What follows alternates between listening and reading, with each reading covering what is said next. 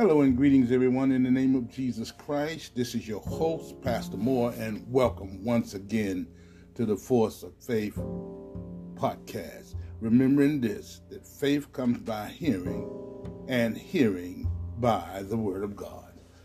There are many aspects about God you will encounter as you read through the Bible. One by one, as you turn the pages of Scripture, you will see who God has laid out before you. Different aspects of God's character that are revealed in Scripture help us to understand a little more of who God is. Without question, one of the realities of God that you must come to grips with is His holiness. If you are reading the Bible with an open heart, it forces you to recognize and acknowledge that God is holy.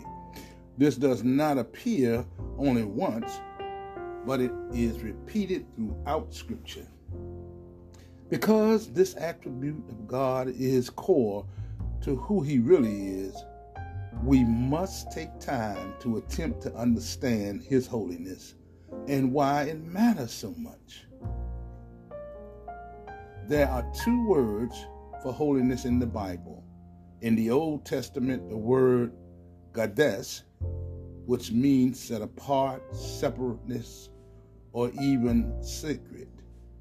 In the New Testament, the word for holiness is hagios, which means to set apart, sacred, or worthy of reverence. In Isaiah 6, when Isaiah has a vision of the Lord, this is what the angel proclaimed. Holy, holy, holy is the Lord God Almighty. The whole earth is full of His glory. Isaiah 6:3. This same declamation concerning God's holiness is repeated in Revelations 4:8. In Scripture, when something was repeated twice, it was done to put special emphasis on it. There were times when Jesus would say, "Verily, verily," or "Truly, truly." Repeating increased the importance of what was about to be said. Keep that in mind and understand that God being holy was not repeated twice, but 3 times. The fact that this attribute of God was separate or repeated 3 times makes it extra special emphasis. Here is how the blog writer for Pantheist.com put it. That is the greatest emphasis that can be put on anything or anyone in Scripture.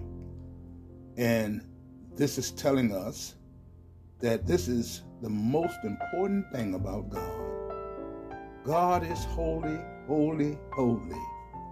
This is the only attribute about God that is mentioned in the Scripture 3 times. I don't know if we will ever completely understand God's holiness as much as we will encounter or experience it. God's holiness is the type of thing that may be hard to explain, but when we encounter it, you know exactly what it is. As I try to put some perspective on God's holiness, here are 3 reasons why God's holiness matters so much. God's holiness separates Him from everyone else. We often celebrate God's love, compassion, and mercy, and we should be, because they are great. However, if there is one characteristic that separates God from everyone else, is His holiness. Because God is holy, He stands alone, apart from every other person, being entity. He is not set apart because of arrogance, but because everything about Him is higher and greater than all of the creation. which puts him in a category all by himself. No one else is revered like he is. No one else is exalted like he is. And no one else is holy like he is.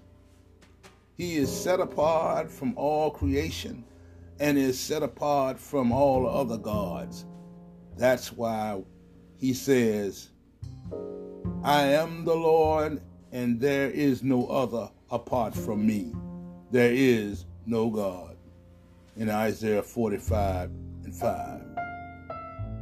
God's holiness makes us aware of our own sinfulness. Since God is holy and is so much a distinguishing characteristic of his, it is often the first thing people acknowledge when they encounter him. God's holiness is so great that even the place he shows up automatically becomes holy. Do you remember when Moses had encountered with God and the burning bush?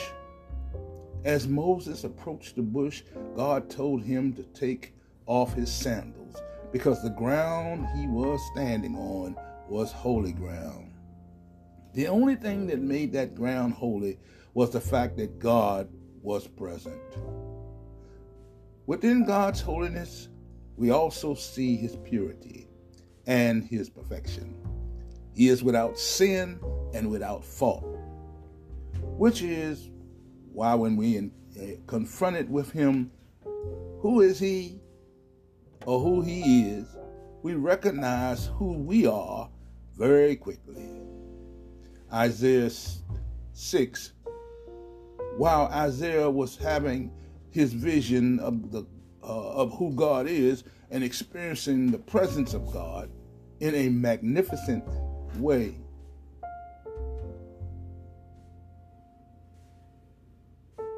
it was God's holiness that made Isaiah aware of his own sinful condition. God's holiness is the great equalizer, because no matter how good you are or things are around you, when you encounter the holiness of God, you realize how wretched you really are. This is what Isaiah discovered, and this is true of all of us. That's why when we stand before God, there will be no proud people, because God's holiness alone will humble you, and you will realize how far you have missed the mark. The first recognition of holiness of God and man occurred in the garden. When you go back to the Garden of Eden, Adam and Eve sinned. The Bible says their eyes became open. When God came down in the cool of the day to fellowship with them, remember what Adam and Eve did? They hid from God. The reason they hid was because they were aware of their sinful condition, which became more apparent because they were in the presence of the Holy God. This happens to us even now when we enter God's presence. When you begin to worship or pray and God's presence show up, any sin that is in your heart or life rises to the forefront in the presence of a holy God. That's why when people are living in sin, the last place they want to be is in the presence of God. His holiness alone will remind them of their sinfulness. Praise God. Number 3, I want to mention, God's holiness commands us to be holy.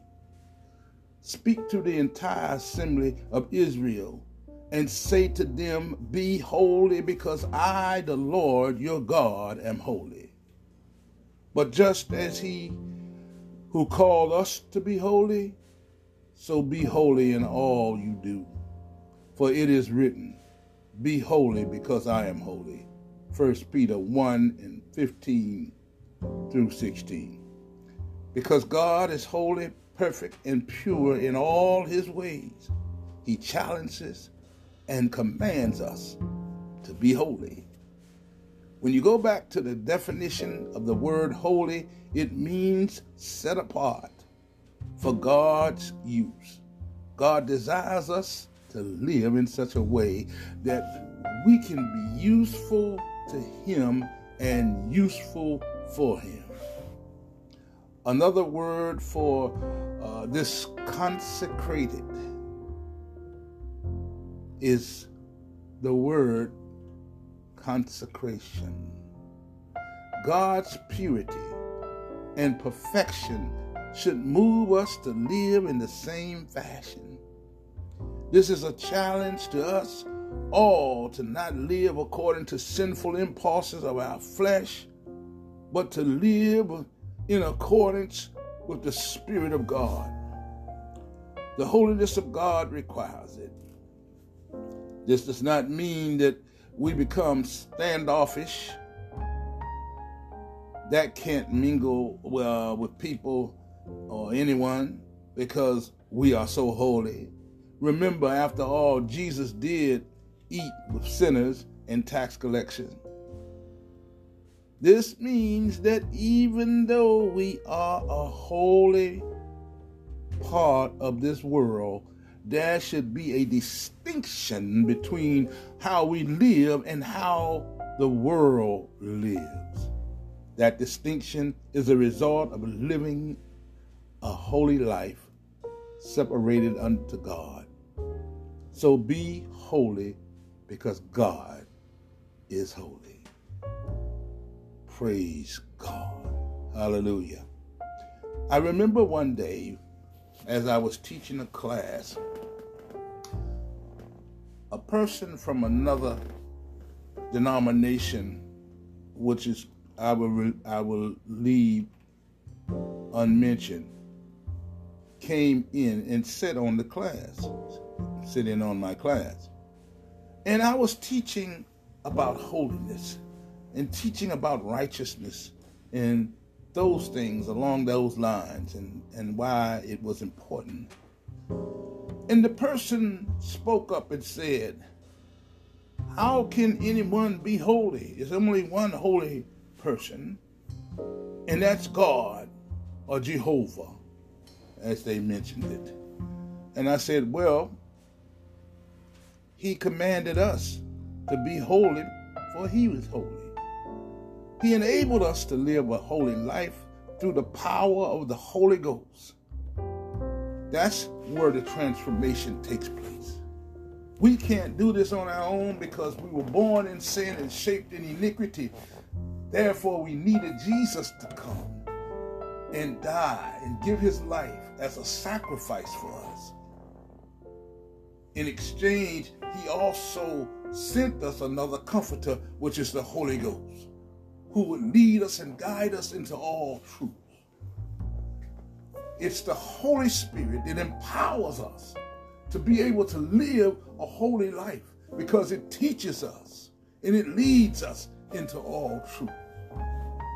When the Holy Spirit comes upon you, it will do that for you.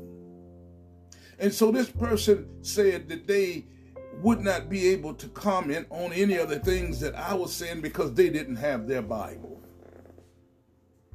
So I asked them, I said, are you holy? Are you living a holy life? Or do you know what holiness means? And they said they couldn't answer that because they didn't have their Bible.